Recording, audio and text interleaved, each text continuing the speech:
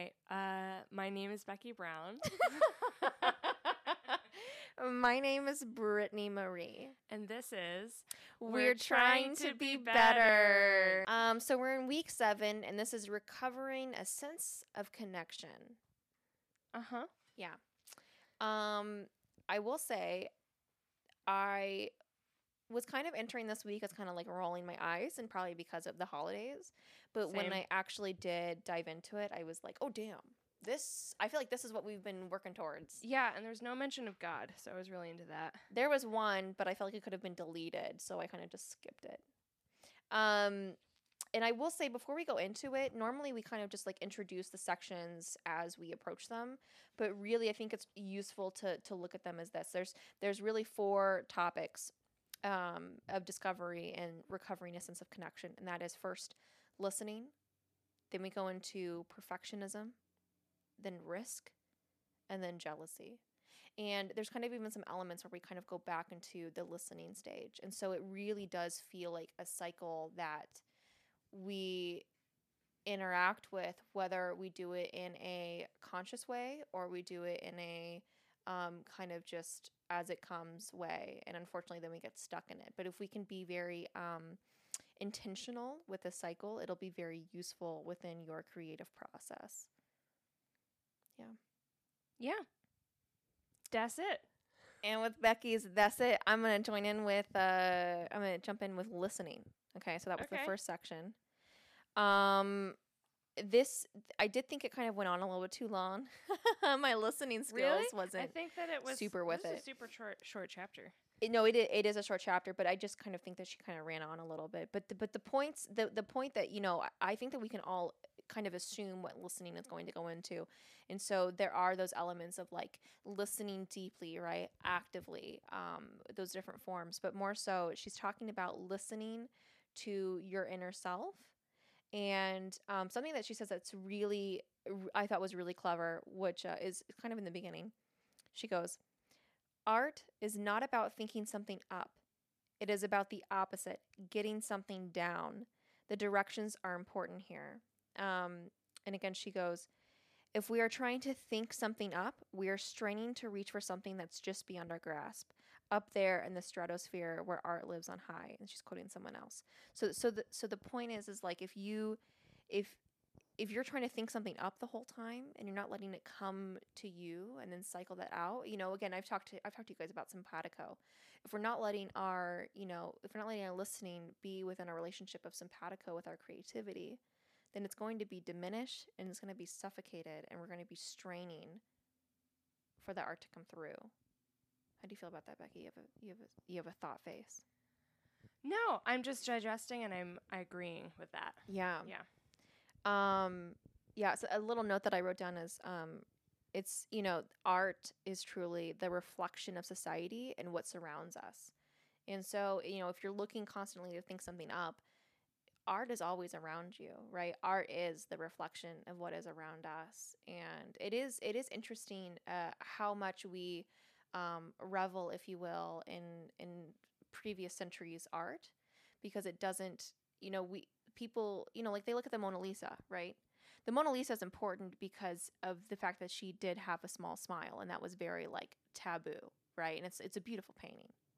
But, if we're trying to connect with that, you're going to have a much longer stretch. People talk about like, oh, we went to the Mona Lisa and it was okay.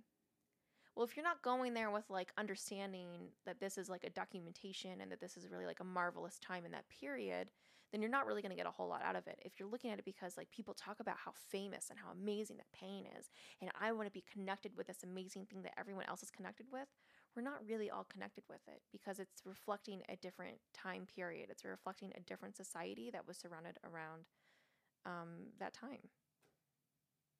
So what's your point? My point is that, if you're trying to constantly come up with something, it's not useful because it's you just looking what's around you, looking with what's within you. That's where art lives. That's where art breathes. That's where it all flows together. So I think I'm just kind of emphasizing what she's talking about as far as listening. Yeah. I agree with that. That you as artists, you have a responsibility to like critique the world that you live in, Yeah. kind of. I don't know. I think it's that it also like art is so different for everyone and what their approach is. Like, I don't know if it's necessarily like critiquing or just like I'm trying to think of artists that just like make up their own completely bonkers world that is so different from anything else that you see around you. Yeah. But it somehow still feels like, I don't know, something that you can relate to. Like, think of something that you're like, what the fuck am I looking at? I love it. You know? Mm-hmm. Yeah. I don't know if that's the same. So, I don't know. I think it's interesting. No, absolutely. And I think again, like that's the point. Like no matter what, like even if it's like a, something totally out there and you just don't, and you're like totally connected to it, but you don't know why, because you're seeing some sort of reflection. It doesn't matter what that type of reflection is. And I'm not saying it like, I'm not saying society. I'm not saying that it has to be about, society is more kind of like a general term, right? Society can be just like your family. And what you guys are living through right now. It can be, us and having Trump as a president, the fact that he just got impeached, right? Or it could be, Please don't make art about Trump. Please don't make anything about Trump. Oh my God. We're so saturated with that. Yeah. I think I'm more so, I'm just kind of grabbing at whatever, an experience that you had at the grocery store, I mean, it's just like, it's all... Yeah. It's all relative. Like society is more so relative and it's more so speaking to like current time than it's necessarily like how does society work right now? Yeah. True. Something else that I do want to read something else that there's just so many good like gems in this chapter this week. She wrote something else down and she's talking about when she was screenwriting.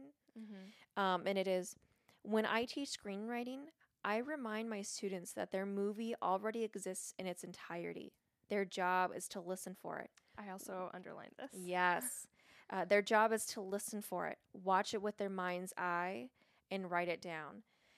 She's talking about non-linear perspective right now, and I talked about this last time too. How, in my timeline, right, if I look at things in a non-linear perspective, in a non-linear time frame, I've already achieved all that I've wanted to achieve, and it's just now, there's no question of it anymore. It's just more so me doing the things to get to that point, and that is the journey that I am right now. So it's kind of like folding in between linear and non-linear perspectives, right? And it's the same thing here. You're talking about non-linear perspective. The movie already exists in its entirety. You just have to be open to it and write down what you see that gets you to that entire piece. Yeah. It's beautiful. I still want you to break down non-linear. Non-linear? Yeah. So like that one always throws me a little. Really? Yeah. Yeah. Well, okay, so like right now, I think because I've been reading The Watchmen and I just watched the Watchmen series in its entirety, I am like really, when I think of it right now, I think of Dr. Manhattan, again, reflecting society. That's another thing. Dr. Manhattan is a piece of art. And so, right, so non-linear. So for him, time exists. Like it all exists at once. So past, present, future, it's all existing for him. He's in it all, and he may be in the present, but in his mind he is also in the past and he's also in the future. So it's looking at things so like in a specific timeline, right? Like you and I, this journey that we're on right now, week 1, week 2, week 3, week 4, week 5, it's all that's linear. Yes. But if we look at the book in its entirety, right, all at one time, okay, as we've been through this, it's non-linear. Like you've lost me. Okay. So like again, so think of the line. So that's how I think of linear and non-linear, is like linear is a line, non-linear there's no line. Okay. It's just all there. Oh, okay. It's just all there at one time. All right. I understand a little bit more. Think of like a black hole, right? They talk about how you like a black hole, how they explain a black hole, where you can like they have a piece of paper, right? This is travel, and then they fold the piece of paper and they cut a circle in, right? That was me drinking from my water bottle. See?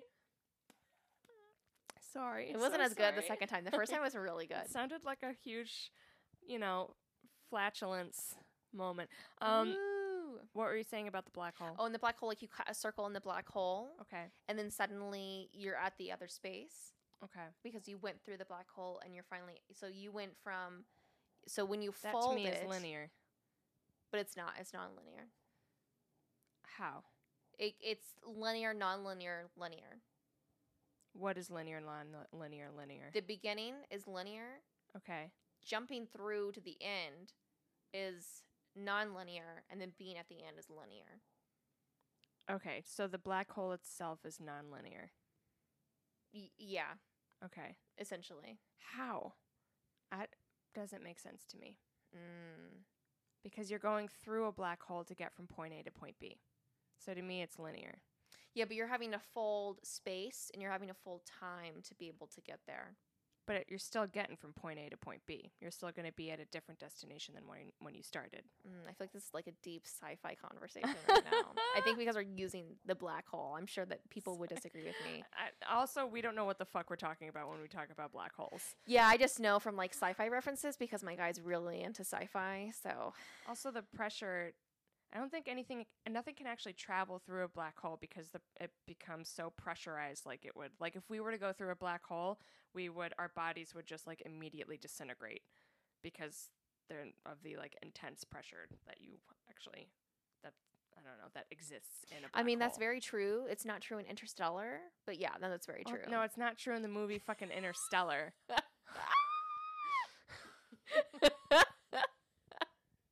But in real life, like, you don't go from point A to from point B. You go into a black hole and you die instantly. Okay, that's fair. Anyways. That's fair. That's fair.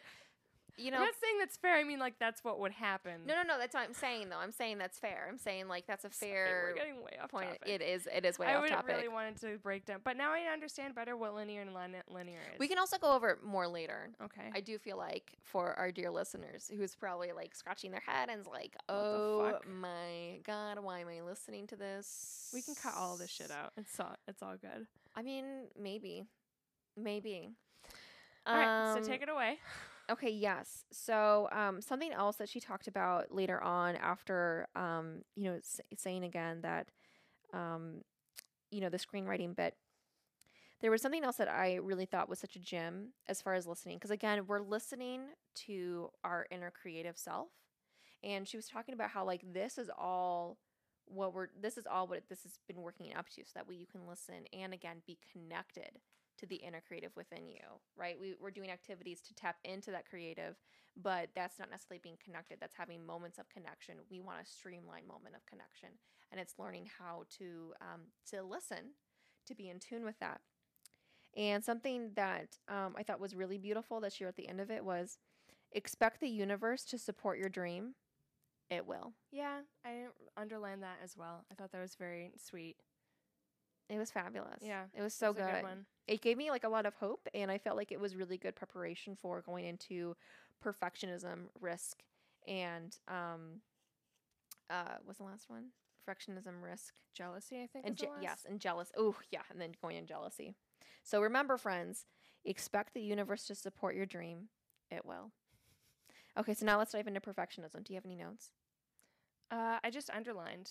Okay, fabulous. So for perfectionism, so good. I love this. I was like, damn, me all over the place. I had some mixed emotions about this. Really? Yeah, but you go first. Well, for me, it was like so on the nail. Like I've been described as a perfectionist by other people many times, and I was like, no, I'm not. I don't know what you're talking about. But yeah, no. At one point, I literally wrote me by something she wrote. So something I'll just say, I'll just go ahead and read this bit right here. Mm-hmm. Perfectionism has nothing to do with getting it right. It has nothing to do with fixing things. It has nothing to do with standards. Perfectionism is a refusal to let yourself move ahead.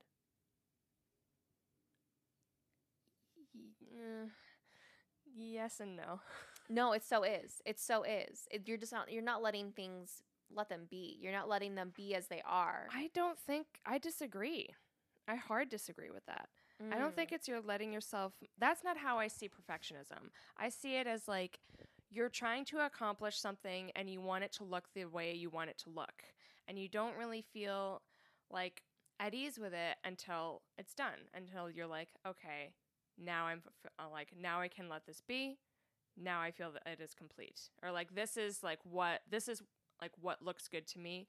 And when you're finished with whatever you're making, it's kind of like throwing spaghetti at a wall and seeing what sticks. But at least in the end, the first, like whatever you've created, whether it's a first draft or like you're on draft number 20, you're like, this is something that I feel good putting like forward. I don't think that it should be used as like I don't think it's useful to look at it as something that's keeping you back. I think it's something that you should strive for. I really do. I'm like, do what feels good to you. Don't stop working hard to like, don't let it stop you from like working to achieve what it is like you want this to look like, what it is you want your art to look and sound and feel like. I think that maybe there could be a balance then with perfectionism, because for me, and I think that perfectionism can very much be used in that way. But as, perfectionists, I think that you can have a perfectionist approach, but I wonder if like being a perfectionist is like two different things. And so, so for me, I do feel like maybe it's the thing where you can't have your cake and eat it too, or like perfectionists have the cake and so they're never able to enjoy the cake, being able to eat it, and people like eat the cake. Does that make sense? Kind of. Are you talking about people that like want a perfect body so they don't let themselves eat cake? No, I wasn't being literal. Okay. Well, I don't know. What do you mean? Yeah. Well, that's what I meant though. Yeah, no, so I'm thinking that it's different for a perfectionist and someone who has a perfectionist approach. I feel like we just described two very different things. I felt like what I had described and what Julia Cameron is describing is, and so I know she calls it perfectionism, but like people who are perfectionists, and then what you're talking about is a perfectionist approach. Those are the same to me.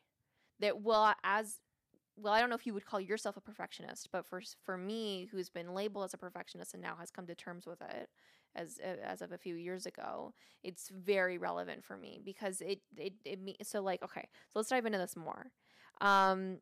Okay, so something else that she writes is the perfectionist writes, paints, creates with one eye on her audience.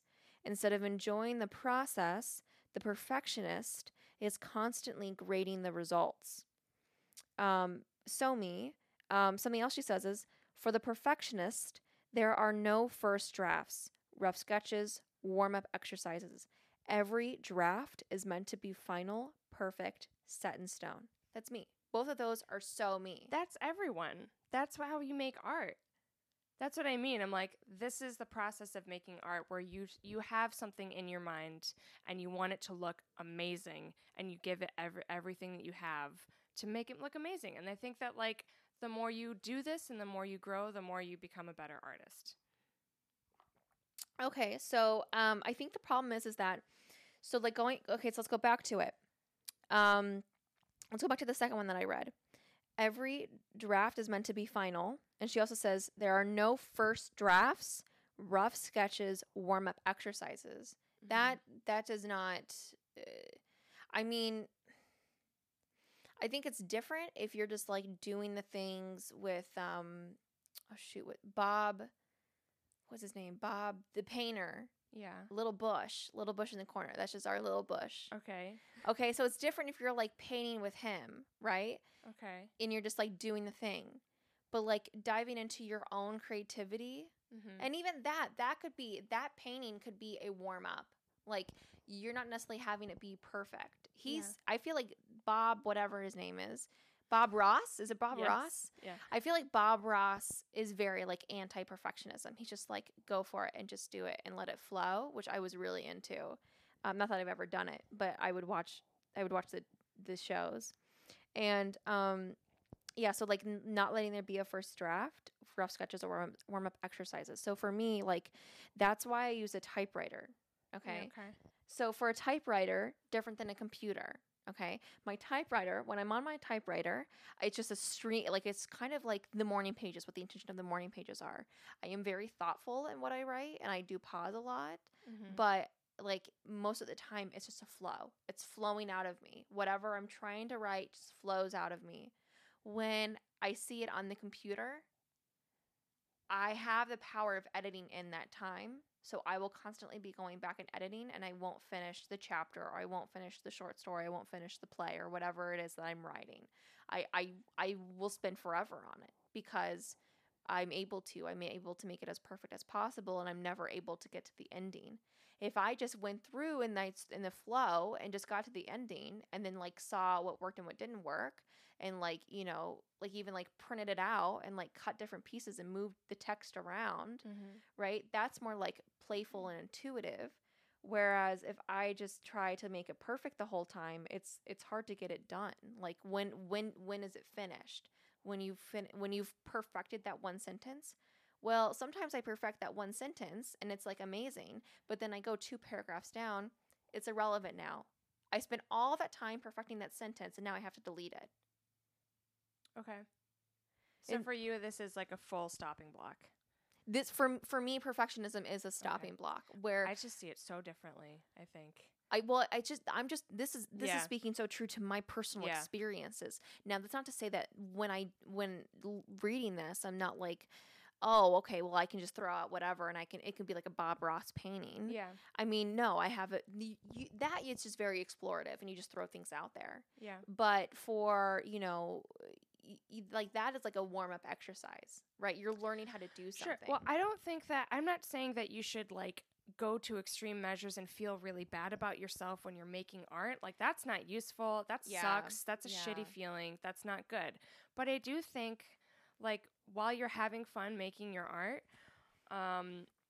like if you do sometimes like when I'm writing something and I get to that point and I'm going fucking crazy and I'm like I don't know how to finish this.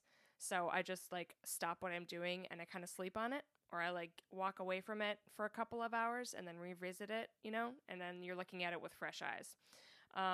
But I do still strive everything single thing that I make. I try to make it as like air quote perfect as it can be because then I have like a sense of accomplishment when it's finished. Yeah. No matter how long it takes me. I don't know. Like I remember my old sketch coach, for example, posted like a screenshot of her folder of all of these drafts that she had for this one sketch called like butt stuff or something. And she was like, I just want everyone to know that this is what writing looks like. And it showed like this huge page of 20 different drafts. And that's usually what you just like, that's the process is like you're going through like version after version after version after version until you finally make something that you're like, all right, I like this now. Does that make sense? Yes, but that's what I'm trying to say though. I think we're saying the same thing just in different ways. And Okay. so that's what I'm talking about. You just talked about different drafts. Yeah. And in here, going back to the text, there are no first drafts, rough sketches, warm-up exercises. Okay? So what you just described were drafts, rough sketches, warm-ups, things getting up to that final draft. Okay? But, when you were so in line with the perfectionist mindset, every draft is meant to be final, perfect, set in stone. Those are two different things. Well, here's the thing. When you're writing these drafts, you're always hoping that it's going to be the last one. Do you know? Does that make sense? Like you can every hope time that it's the last one, but to be closed off from it, for the possibility of it not being the last one, it's not good for your creative flow. No, it definitely isn't. It's definitely not good for your creative flow. I think that perfectionism should be like, I don't know, looked at differently.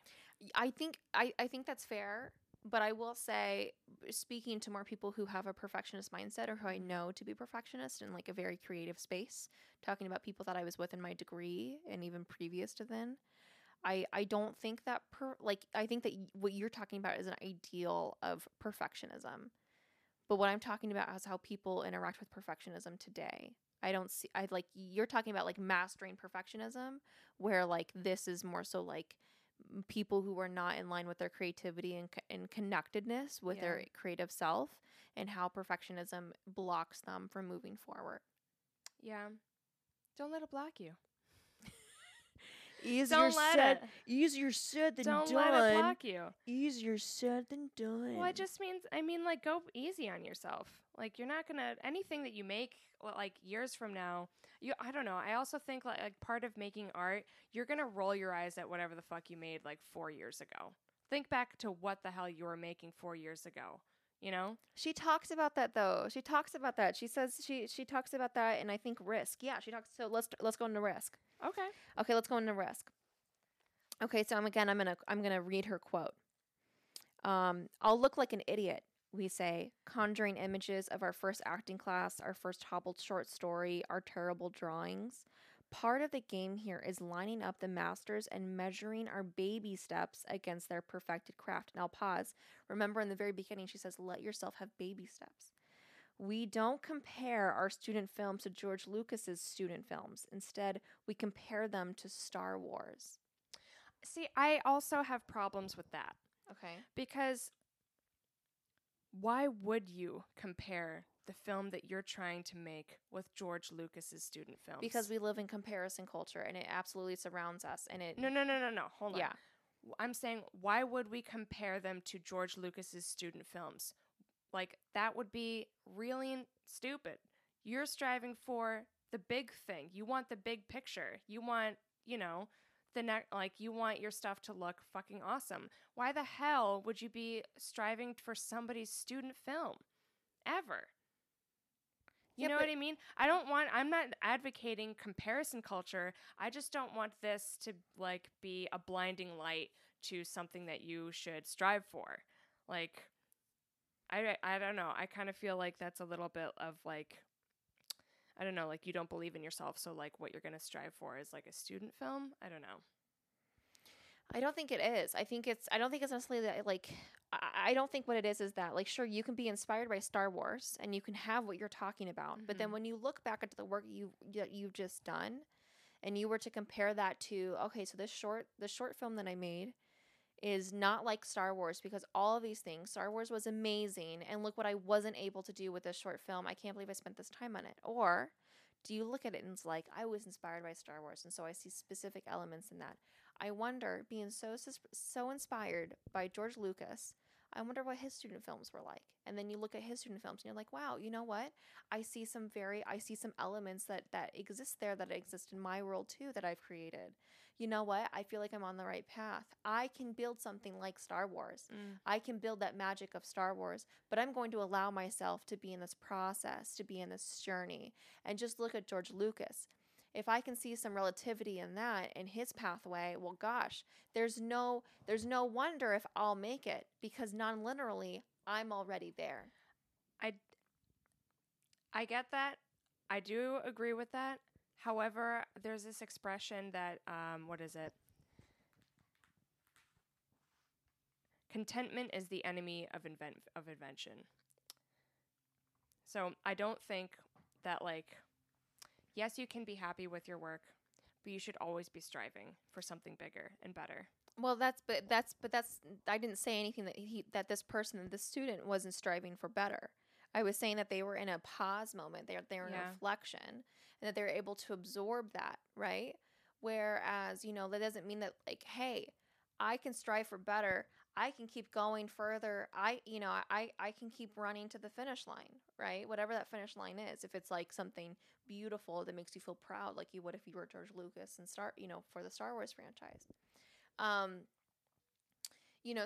So there is that application. And so that's, I think, I don't think that it's implied that you just, like, stop there. I think that you can be content in the work that you've done and know that you want to do better, but give yourself a freaking pat on the back for doing something so amazing for yourself, because if you were to look at what you did 2 years before, you wouldn't have been able to make this film. But now, because of your experiences and your practice and your ambition and your drive, you were able to make this. So who knows what you're going to be 2 years later.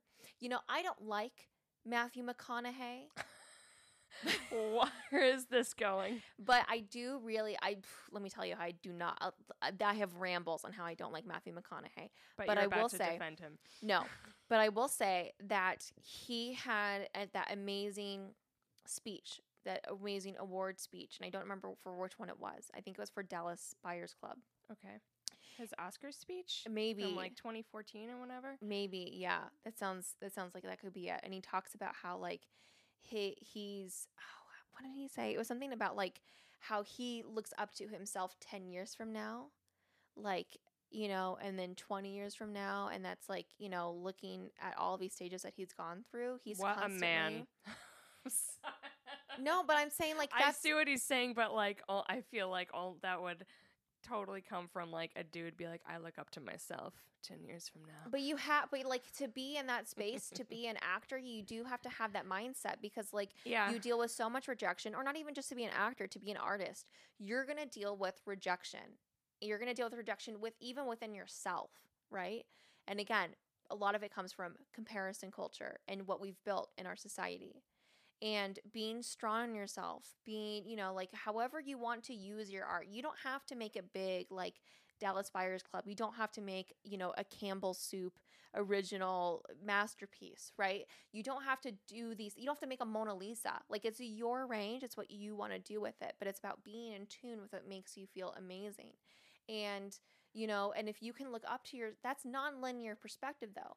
If you can look at yourself at 10 years later, man, that's amazing that I'm going to be this person in 10 years later, or that like this could be me 10 years later. I'm going to strive for that, and I'm going to keep pushing forward because that's what you were just talking about. You were just talking about that with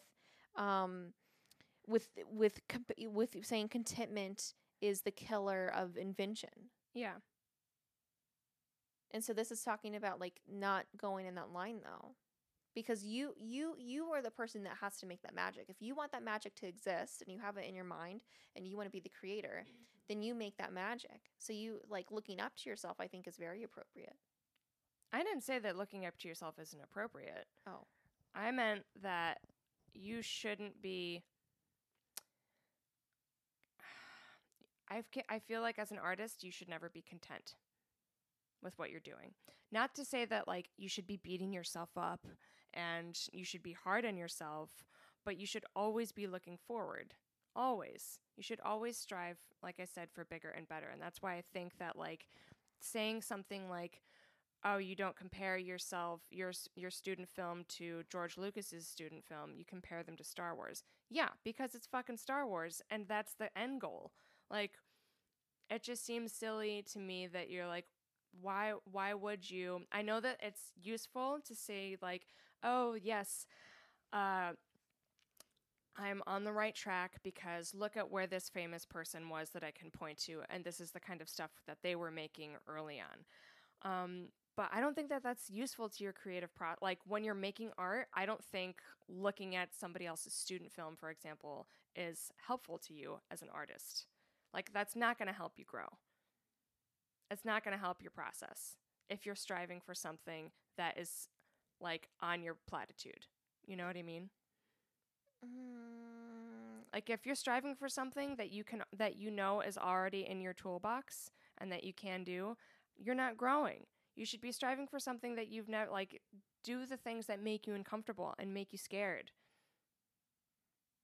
Yeah, so what you're saying, I feel like the issue in our conversation in this podcast episode is that I believe that contentment and striving for more is acceptable. And that's probably me coming from someone who has IBS and has hurt themselves for so long because I would never let myself be content.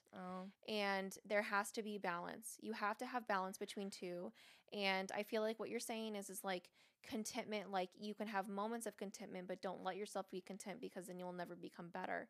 And yeah, exactly. But if I were to do that, then I would never be better. I would still be, and I still do. I have like a very toxic relationship with my body because of all the things that I've put myself through and all the neglect and abuse that I went through. And if I didn't let myself be in the space of contentment, I mean, look at me now. Like, look at me in my life right now. I'm absolutely living a life of contentment. I'm letting myself be okay with not really progressing forward at an accelerated point. I mean, in my coaching, I'm all about exponential growth, but that's on your terms, right? Like quantum leaping on your terms and when you're ready for them.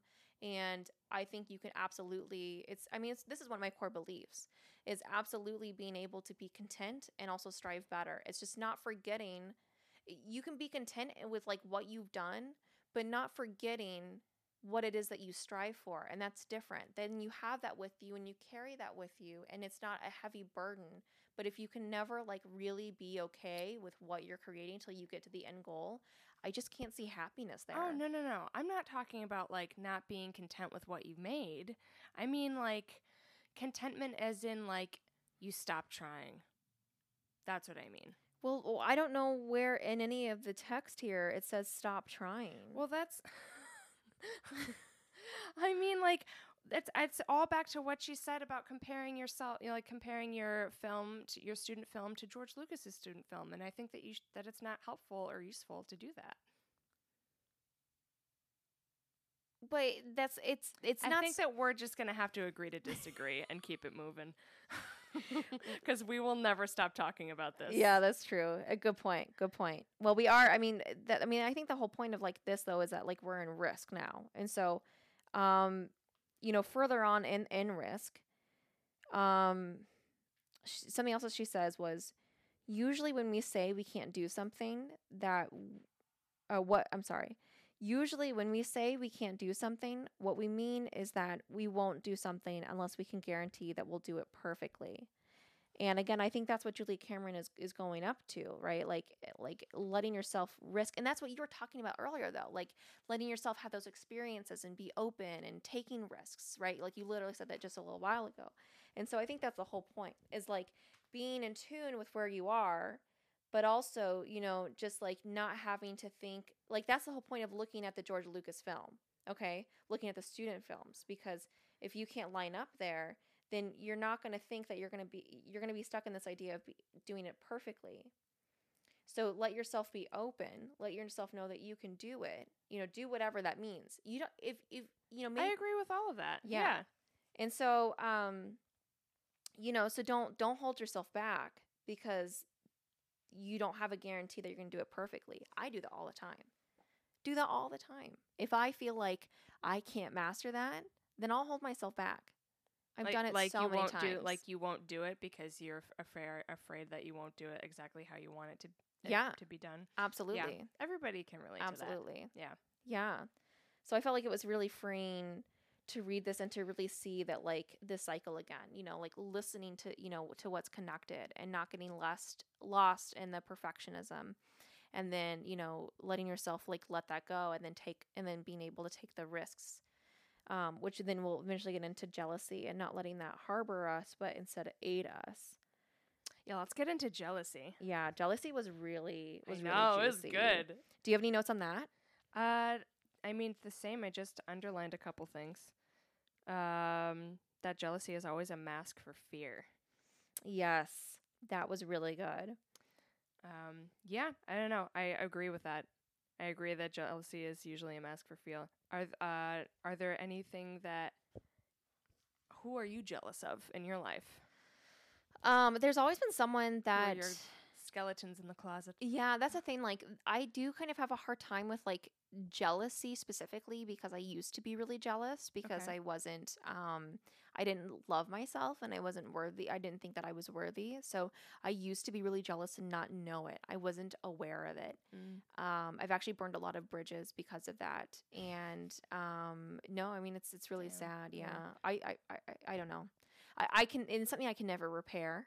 Mm-hmm. It's just like, we just can't repair it. Partially because like the people aren't interested.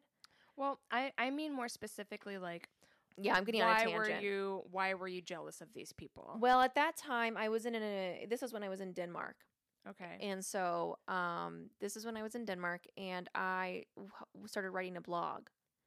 And I didn't think I did link it to my Facebook, but I didn't think that I was worthy of anyone looking at it. Mm-hmm. I secretly wanted someone to know what I was thinking, but I didn't think that it would ever actually happen because I didn't believe that I was worthy.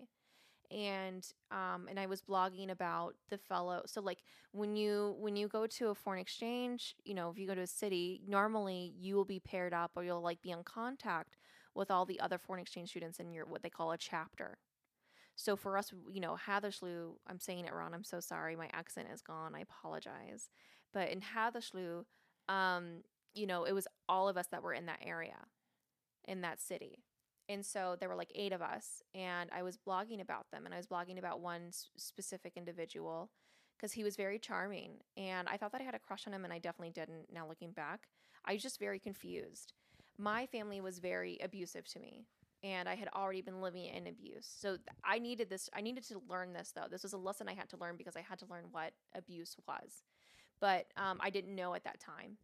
And so they were verbally abusive to me, and again, like repeating the idea that I had already grown up with was that I wasn't worthy and that I wasn't doing enough when I was very much stretching myself thin. Like it was, I won't go into it, but it was a lot. And he just seemed to really have it all. He had a wonderful family. He was so witty. He got along with everyone. He was the life of the party, and I've always felt like that was me, but I couldn't tap into it. I didn't know why, like, that wasn't happening to me, and I didn't know why I wasn't feeling loved, and I just always felt left out. I didn't feel like a part of the crowd, and I was blogging about it, and I was like, one time, I think I said, I won't say his name, but, like, let's say his name is, I don't know. Matthew. There we go. Matthew was an asshole. Okay. And like angry face. And so eventually they found it because I put it on Facebook or whatever it was. Yeah. And the link to the it was basically just a journal that I kept online as a blog. And it was bad. It was really bad. And the things that I said were really hurtful, and the way that I handled it was not good. When they found out, I put another blog out, and I was like, if they're gonna treat me like this, and that's fine, just like bring it on or whatever. And I wasn't really taking. Damn. I know it was bad. Fighting woods. It was. I was in a very fighting, and then I was at a point at the same time when they found out that I was getting kicked out of my host family. That sucks. It was so much, and then like my connect. So like I don't remember what her name is called, but let's call her like my resource. She was like my buddy that I was paired with. She was Danish, and she had just been across. I think she went to New York or something, for a year. And I was paired with her as my buddy. And I was the only one not going to the high school at that time because Were you jealous of her as well? No. Okay. But she reached out, and she was like, why aren't you, like, why did you do this? Why did you do this blog? Because she was friends with that guy, and he told her about it.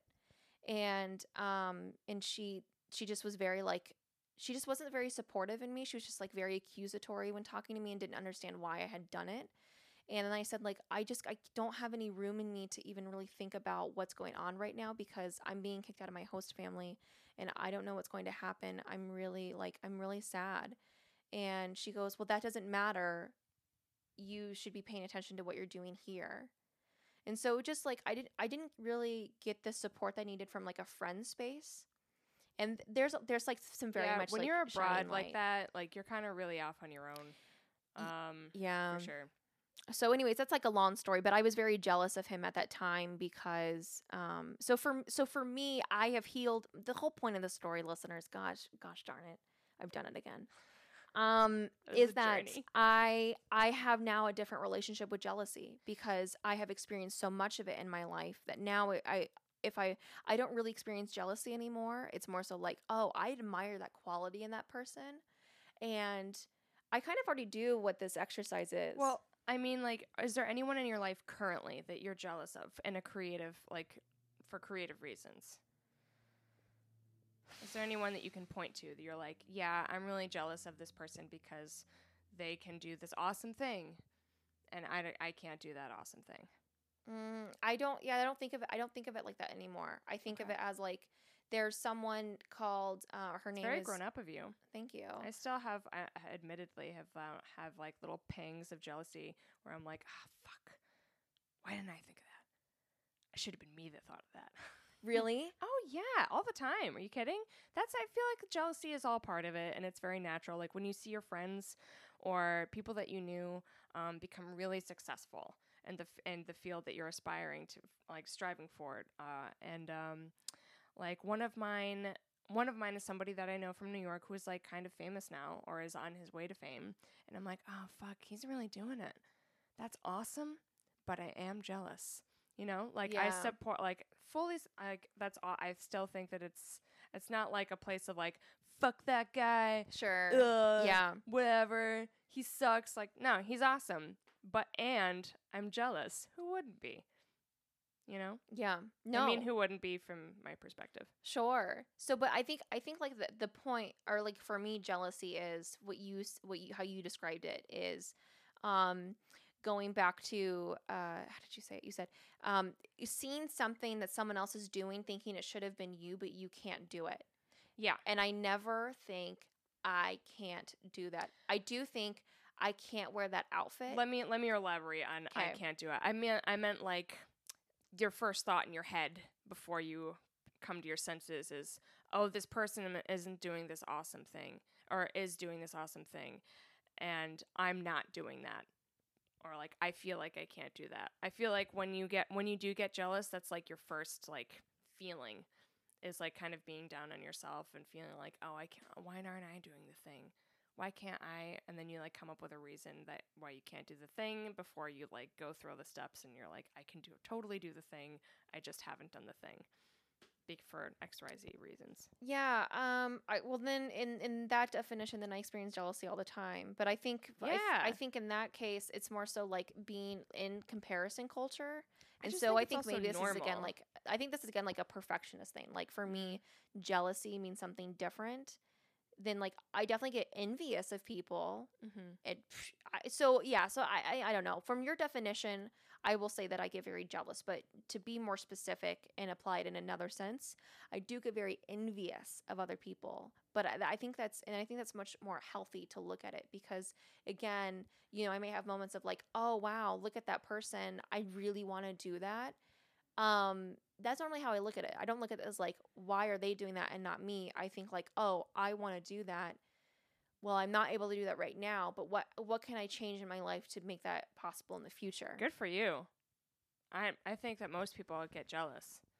And that's fair. That's fair. Also what I just described, I think you know what? I do think it's relevant that I just described the quote unquote Matthew story in Denmark because I had to grow a lot to not be jealous. And also my coaching is based off of comparison culture. So like if I was sitting here being jealous of everyone, then I wouldn't be a very effective coach, would I? So I think it's just that I have been on a very specific journey, and I don't think it's wrong to be jealous of others. No, I think that's what I mean. Like I I don't think think it's it's wrong. super normal, and Yeah. I think it's all part of it. And especially if you have friends that are pursuing similar things, and you see them like getting success. Like success is going to come and like not necessarily come and go, but just it's that thing where like everybody has their own journey, and yours is coming, and blah blah blah, and it's all good. And it's also like I also heard someone once say that if you have time to be jealous, then you should be like you're not doing enough. I don't know if that's healthy, but No, I do think that is a smart way to channel Yes. that jealousy is I like love that. if you have time to be jealous, use that time and energy toward yourself and your creativity and take care of yourself. It's like that Princess Nokia song called Sugar Honey Iced Tea, and it talks about all of this. She's great. Oh my god. It's true. It's like if you have one of the lyrics is like if you have time to be jealous, like I don't know. It addresses that. Like if you have time to be jealous, then you could have been working on your own stuff. Like you're upset because I'm famous now, but you could have used that time when you were upset to work on your shit and work on yourself. And like, who cares if the other person is famous? That's their journey. And everybody's life looks perfect on Instagram and social media and wherever the fuck. It so does. Everybody looks like super happy all of the time, and you don't know what everybody's life is like. You only know what your life is like, which is why comparison culture is bullshit, but it's all part of it. Yeah. And it's all non-linear. Am I using it correctly? Yeah, sure. Yeah. Why Fuck not? yeah. But yeah, I think that I don't know. I think that I don't want to like. I'm not like advocating to be jealous, but I just think it's okay to be easy on yourself and like, don't expect to not be jealous when you're pursuing what you want. Yeah. Yeah. At some point, it's gonna hit you, and sometimes it fully sucks. Like one time, Ooh, okay. Yes. Bring it on. Bring it on. I remember watching when I first started doing stand up. And I don't do stand up anymore. I like half-assedly did it for like a year, and I hate it. I don't like it. It's like when you try to force yourself, you're like, yeah, I want to pursue this. I think even though I'm terrified of it and it gives me horrible anxiety and I sweat and I hate it, I'm still gonna go for it and I'm gonna keep doing it because eventually I'll like it. And then I did it for like a year and a half, and I'm like, I still hate it. I still hate doing this. So I stopped. And anyways, there was this girl that did her first open mic. I watched her grow up, and then a month later, she was doing Caroline's, which is this huge comedy club in New York City. And I was like, a month, a fucking month, a month. She did this. Yeah. How? Where you just watch someone just rise super quickly, and you're like, how the fuck did they make it to Caroline's in 1 month? I was like, I don't get it. She did have connections, but still, I was like, how the hell, or like when you see someone, I don't know, like get a TV show in like a year or something, and I'm like, how the fuck you were like fucking doing data entry last year, and now you have a Netflix show? How? That shit. But it's all good because it all makes you, when you surround yourself with people who are doing those things and accomplishing these things for themselves, it means that you are on the right track. I agree. Let's go back to a few weeks ago. Remember, I brought up you are the average of the 5 people that you're around. Yeah. So if they're all accelerating, you are the average of that acceleration, and it's going to happen. It just hasn't clicked yet. Interesting. Yeah, we are the average. God, I don't have that many friends though. I don't either. I do want to go to let's wrap this up because I do want to go to the exercise that we talked about. Okay. Yes. But as far as jealousy, don't let that get in the way of becoming whatever it is that you're dreaming to be, and let yourself really be free and let yourself channel that in a healthy way. I don't think we've like specifically said that, but all of our stories and what we've been talking about is talking about that. Yeah. So again, if you look at the cycle, listen to yourself, really be connected in that, and then we go to perfectionism. Okay, let me just look at my cycle. So we're listening, okay? We're listening to be connected. And then that can get overused in perfectionism. So having that healthy moderation, which I think that we both agree on that. Yeah. That healthy balance. And then letting yourself use that balance to take in risks and move forward so that way you can accelerate in which ways, align with you. And then, but as you move forward, you're still going to be seeing people that are further ahead in the line that you see in that linear sense. And so, that's when jealousy arises. Well, when jealousy arises, what are you really signaling to yourself that you want to achieve and how you want to move forward? That is what jealousy is. Jealousy can be a friend to you. And so then again, you go into listening stage.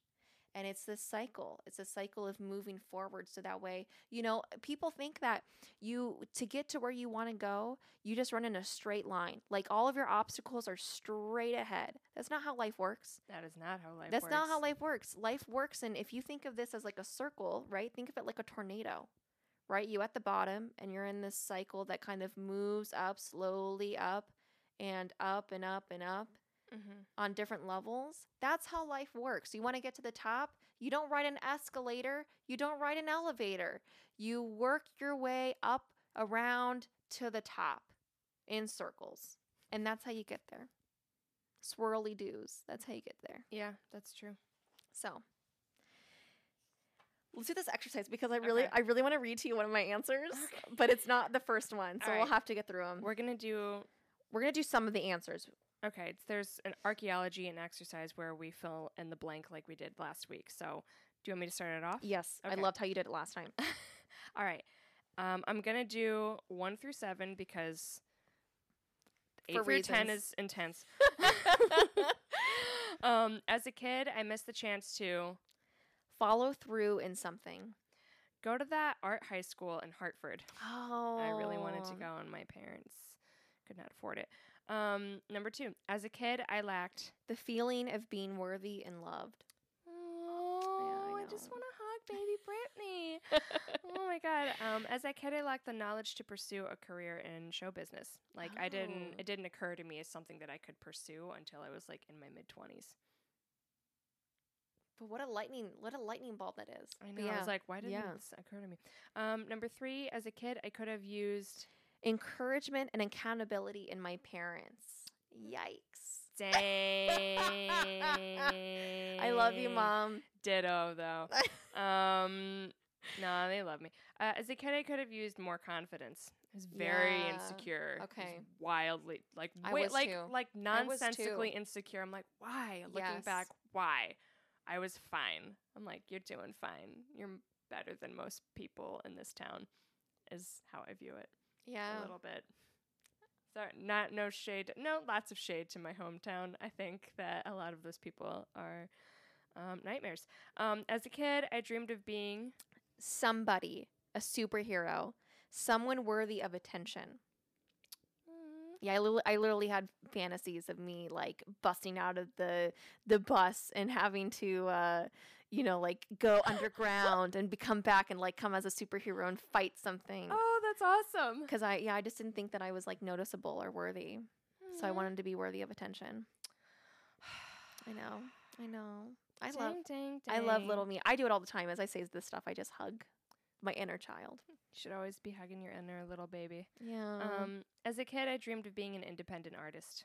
Even as a kid, I was Ooh. like, I want my own big place, and I'm gonna paint dogs.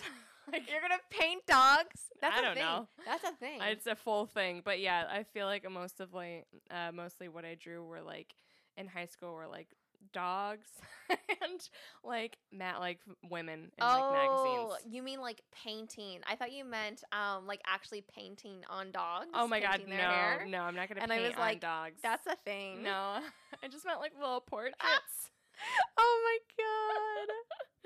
god. As a kid, I wanted A skinny body. damn. Yeah. Oh my god. I had Fuck our IBS. culture. I Fuck didn't our fucking know. culture that these like young kids just like want to be fucking thin. Oh, it's so disgusting. As a kid, I wanted to be an adult. I just wanted to grow up Yeah. and not live with my parents and my brother. I wanted that too. Yeah, I didn't want to have bedtime, and I wanted to just Be alone. Yeah, I wanted to be alone. I felt like my mom was just very intense. She's a very intense mom. okay. Yeah. Love her, but my God, no privacy whatsoever. Mm. Like she'd read my journal and stuff, and like it was a lot. I was like just like no escape. I felt like I just had. She would like listen in on my conversations. Really? Oh yeah, absolutely. She was just Wow. she was really bad as a kid, and she was like terrified that I was going to turn out like her. Oh. And I think Yikes. she just had her own shit going on, and she just was way, way, way too much like helicopter mom. Like I was always fucking grounded, and so was my brother. But we were also bad kids too. So, anywho, in my house we never had enough Honesty. money. Mm. Yeah. All right, last one. As a kid, I needed more. Adoration for me as I was. I need more hobbies. I feel like I was a little bit of a couch potato You know, as a kid. Ditto. I loved cartoons. I Ditto. fucking loved cartoons, and Me I too. still love cartoons. SpongeBob still is in my heart. Rocko's Modern Life and Angry Beavers. Oh, I never watched that. And Friends. I think you're like a little bit too young for that. Oh, Yeah. yeah. We're a few years apart. If you caught just by a couple years. All right, let's do the next batch. Okay. It's all about the Okay. positivity in This your is the current answer. life. This is the answer that I wanted to share with you. Oh, okay. I have a loyal friend in Becky. I wrote you and I Oh wrote my exclamation point. Oh, Oh, jeez, Louise. I didn't put an You guys, exclamation we've point. recovered from our fight. No, it did. I will say that it did feel weird. There was like a moment in this podcast where it felt really weird, and I just kept thinking, Oh, like, in this episode? yes, in this Oh, I episode. know. It's like, we're having our first I fight. know. Fighting. And I just kept thinking, like, I can't wait till I read her my answer. I can't wait till I read her my answer. It's all gonna be okay when I read her my answer. I think it's okay. I think that No, I we've think been so getting too. along, and if we can cut out any of the really intense shit. But it's okay to disagree, and I think that it's good. Yeah, no, I do we've been too. like super vibing this whole time, and it's about time we duked it out. If anything, it like was a really. I feel like it was a like in-depth conversation, and like as you pointed out, we could keep going. We could have kept and going. it was. I think it was good that you I cut was it. like, when you did. I was like, "Ooh, we're gonna keep Yeah. disagreeing. Yeah. But I know, I think it's true. Like, we agree on so many different things. And, like, I think the things, I wouldn't say that we don't agree, but, like, things where they're different is where I am, like, I have more information on a topic and you have more information on a topic. And then, like, we come together. Yeah. Or, like, I'll say From something very that's. different perspectives. Yes. Yeah. Or, like, I'll say something that's offensive and I don't know it. And you're like, no, girl, you can't say that. And I was like, I can't? Why? And you're like, because this reason. I'm like, oh, damn. Okay, I won't say it anymore. I feel like that's a big part of our relationship.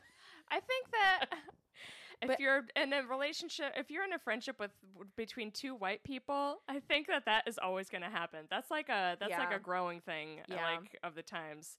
But anywho, Anywho, but like I feel like that's where like our differences come in, or like I don't think that's like I don't know. I feel like that's where our differences come in as far as like against, but it's not really against. It's just more so like, oh, we're weaving together yeah, in our conversations, and this was the first time where it was more like button heads. button heads. Yeah. Anywho, okay. Anywho, Now that we've talked about that, what else are you feeling positive about? oh yeah, let's do our positive stuff. All right.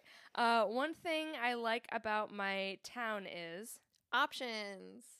its natural beauty. Oh, that's nice. That's a good one. Yeah, That's a it's good nice. one. I'm thinking about like our city of Seattle too. I wasn't thinking about my hometown. That's what I was thinking okay. too. Cool. Yeah. I think I have nice. Eyes and legs. You do, girl. Oh, You do have very nice girl. eyes and legs. Thank you. I wrote eyebrows. You do. You have killer eyebrows. Thank you so much. You have killer eyebrows. They're so good. I feel like you have the eyebrows that everyone wants.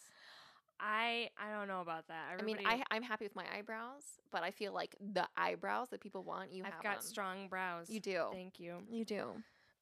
Writing my morning pages has shown me I can. Do so much more with daily intentions. That's great. I said do the thing.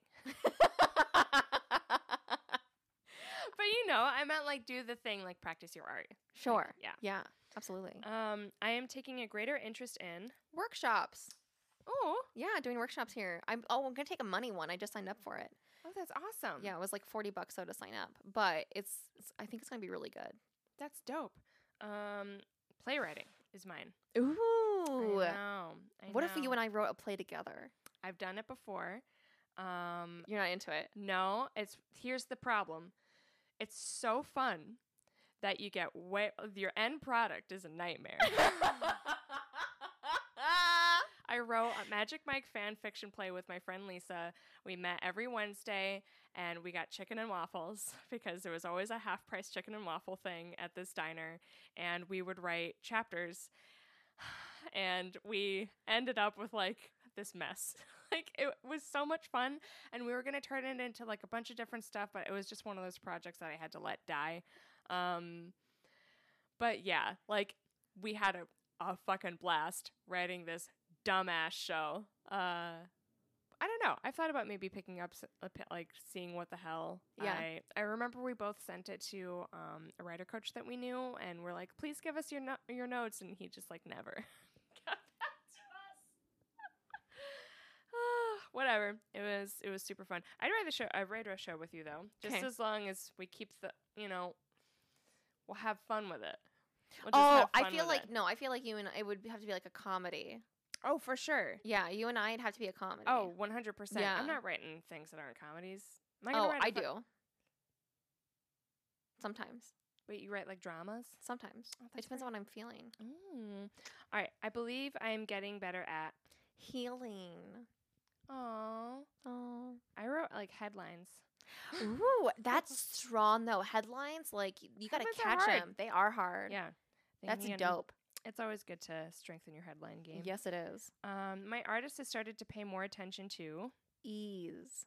Ooh, that's good. Yeah, it is. Can you elaborate on that a little for us, for the listeners? Yeah, and so what I think I mean is like, okay, so I know I didn't do it with this dress that I just designed, but you know, I'm looking at things and I'm not thinking of like, can I do it or can I not do it? Of like, am I not able to do it? It's just more so, is this something that is realistic within my timeline? I know that I want to do it and that doing it is gonna make me feel really good and it's gonna like bring things together for me, but is the time allowed for it and the pressure that I have to put on myself to meet that deadline, is that going to be too much for me?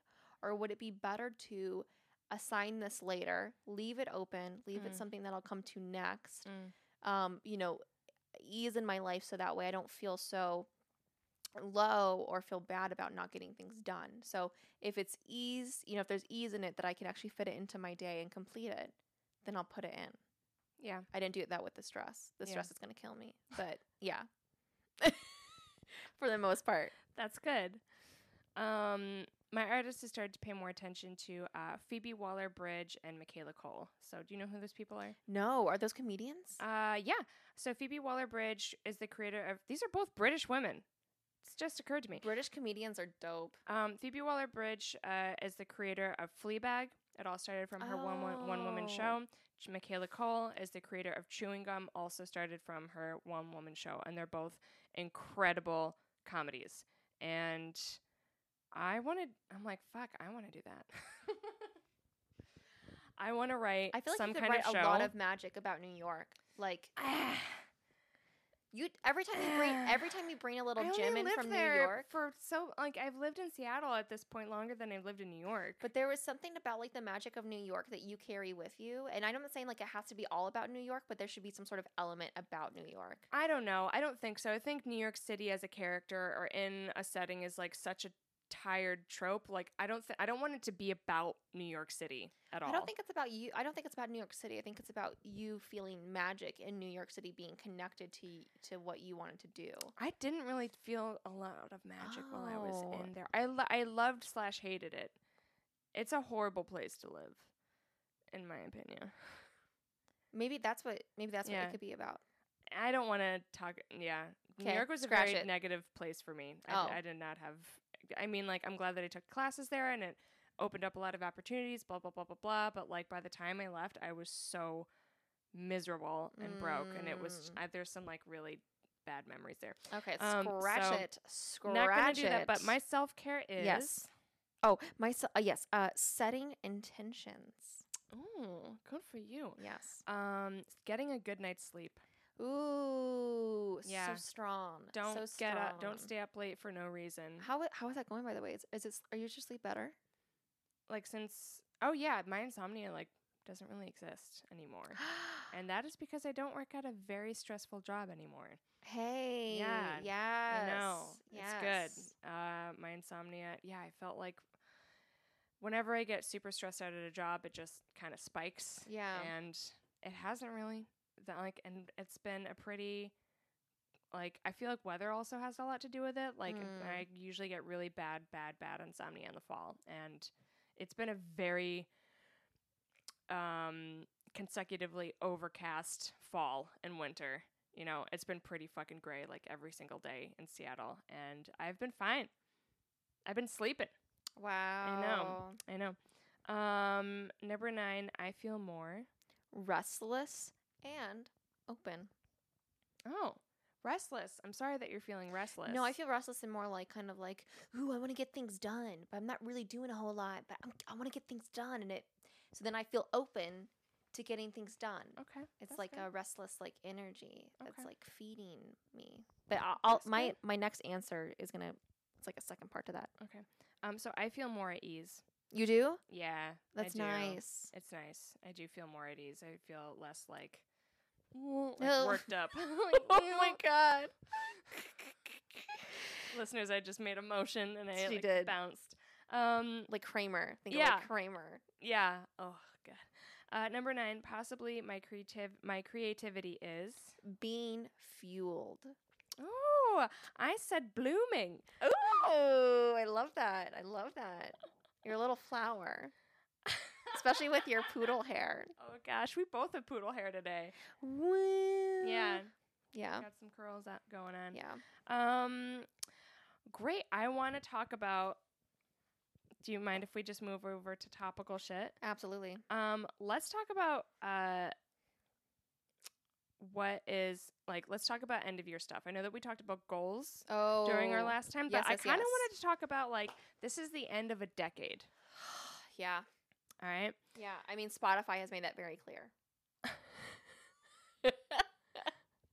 Yeah, Spotify and like every single media outlet is like best of decade, blah blah blah blah Yeah. blah. So I wanted to talk about wellness and what this looked like in Ooh. 2010, Okay.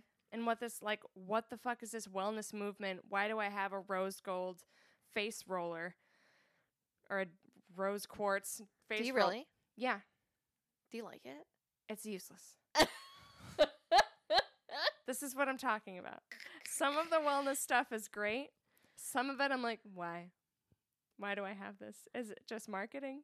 You know what I mean? It almost feels like the feminist thing, like feminist brands, like air quote feminist brands that just want your cash and don't actually give a shit about women's rights. You know? Like also like you it's mean like, it's like a trending thing. like razors, like female razors are the same. They're just pink and so they cost more. I don't mean the same as like pink tax. I'm talking about like how there's like at Target, for example, there's a shirt that says like feminist. Oh, yes. That shit. Yes. Or like okay. when everybody hops on like Pride now. Pride is now like a brand thing. Like if you don't have like some rainbow shit in your back pocket to sell, then who the hell are you?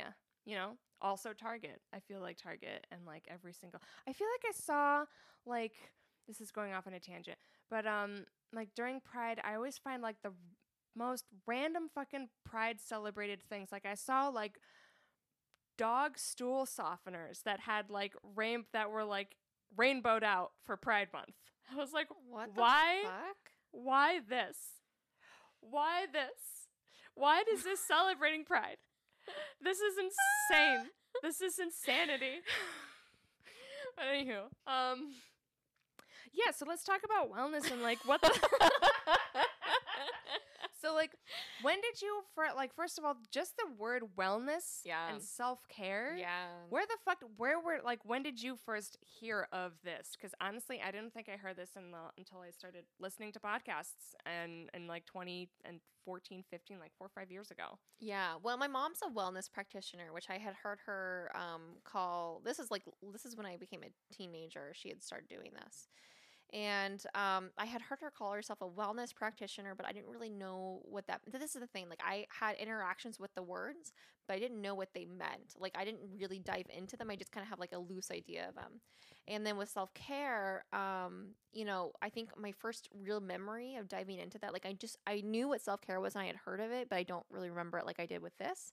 And it was on some bulletin boards. I used to live in the dorms for one semester. And there was one that talked about like how you can dive into self-care. These are different examples of self-care. And I was like, these are just things that I do. I don't know how to make them self-care. Like I thought they were something special. And it was like, I don't take baths, but like one of them was like take a bath or read a book or whatever. Mm-hmm. And I just did not understand what that was until later on. I don't know what that moment was for me when that like clicked together. I think when I started thinking about becoming a life coach, I started thinking about what wellness meant and I started learning about wellness. That was my first real entry into wellness. Mm-hmm. And then with self-care, I think it was until I became intentional with it. I just thought I couldn't do it because I was already doing the things and I just don't know how to do them differently. And it wasn't doing them differently. It's about doing them with an intention of providing yourself with the care that you need. Yeah, that is absolutely what it is. What I was your did- experience? I first learned about self-care through a podcast called Another Round, which is no longer exists.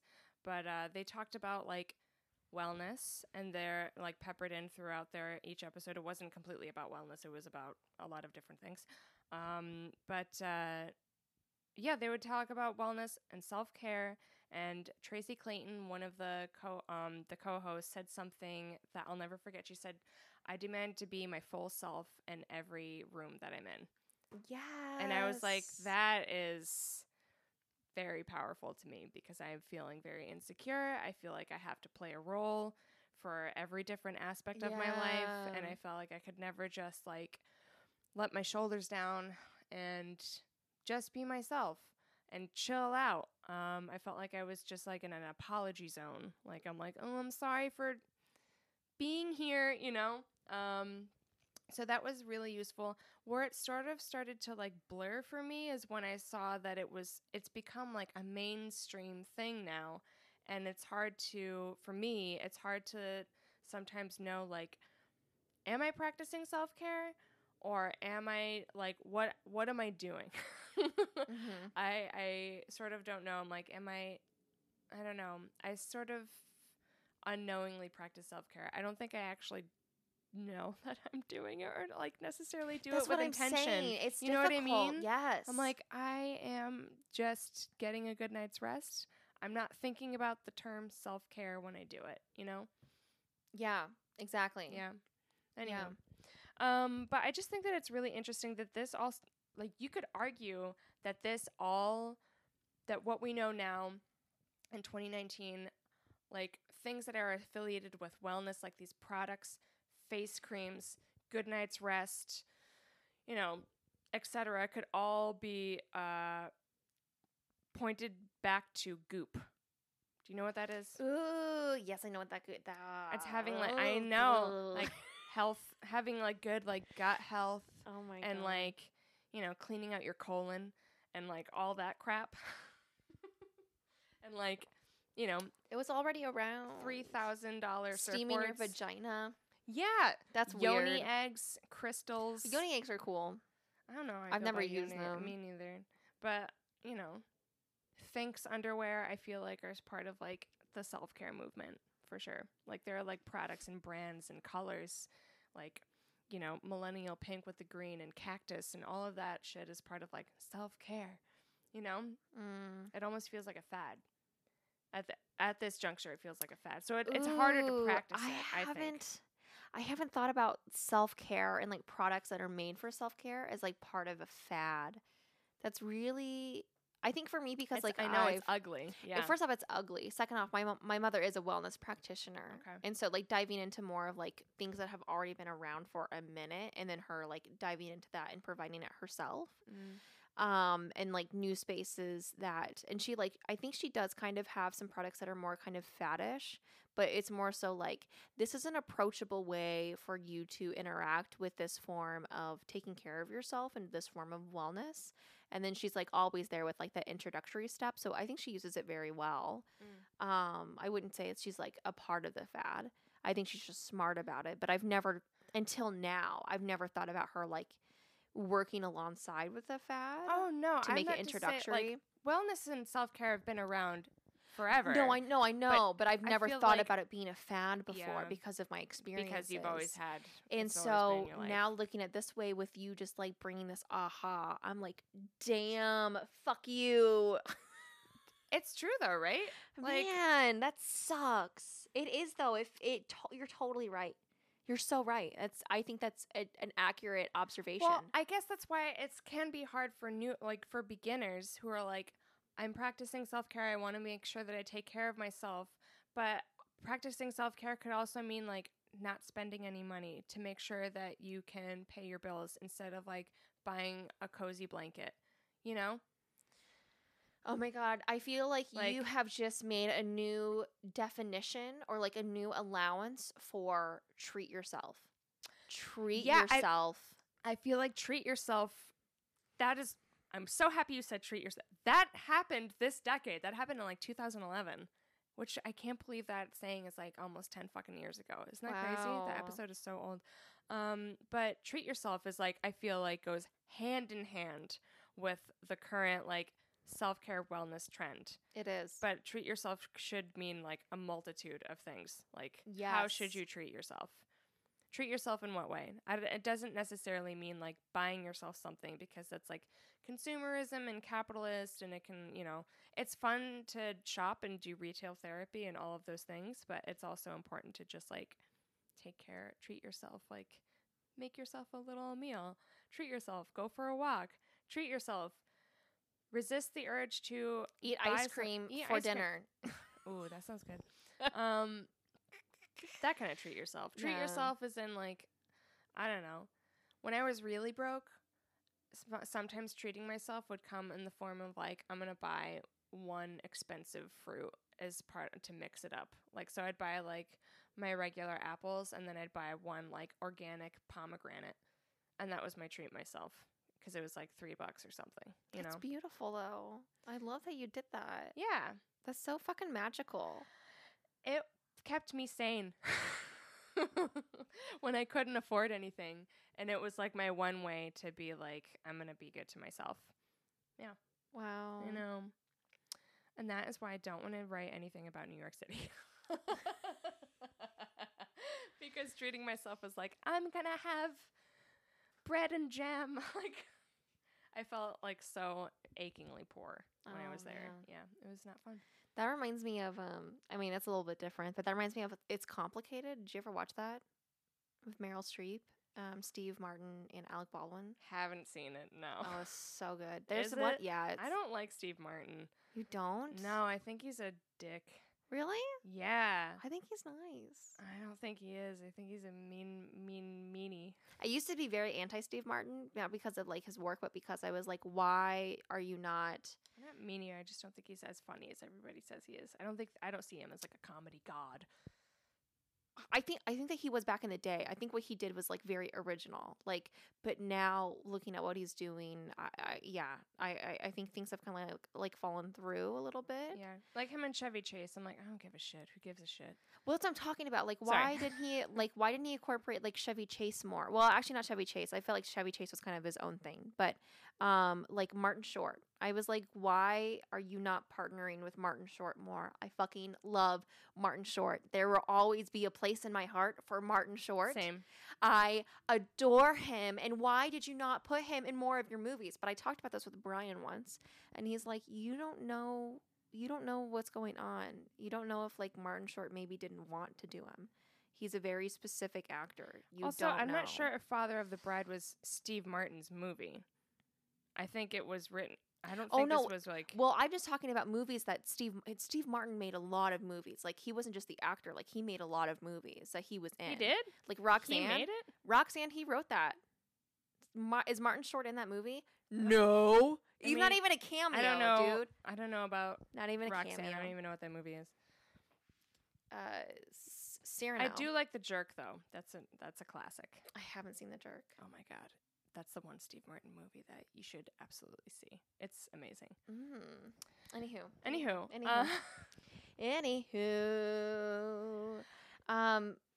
What were we? We were wrapping it up. We were gonna wrap this up. We've been I'm sorry arguing. we left you on a cliffhanger, guys. We don't remember what our point was, so thank you for sitting here. We were with talking us. about end of the decade. What does wellness mean to you? No, I know we we're talking about that, but I just don't understand why Steve Martin got roped into that. Something about Martin Short. I don't know. I don't remember. Who cares? Who cares? You're right. Let's wrap this up. People, pretty soon you'll be able to unbuckle your seatbelts and get up to your destination. Oh my God. And we'll see you in 2012. This entire. Oh my God, that's so funny that I I did that know. because you just said we'll see you in 2020. Yeah. I mean, we they'll will. already. It'll be from episode 1. It'll be 2020 when the listeners are listening. But that's not the point. Still, But us in this time. Yeah. See, okay, so that's non-linear. That's what I'm talking about. That's non-linear. So so we are here in 2019, but when they listen to the first episode, they're both in 2019 and 2020. That's true. Non-linear. Our fight is over. Yeah, it's over. Okay, I'm done. I'm done with my tangents. I'm sorry. Bye. Bye. Till next time.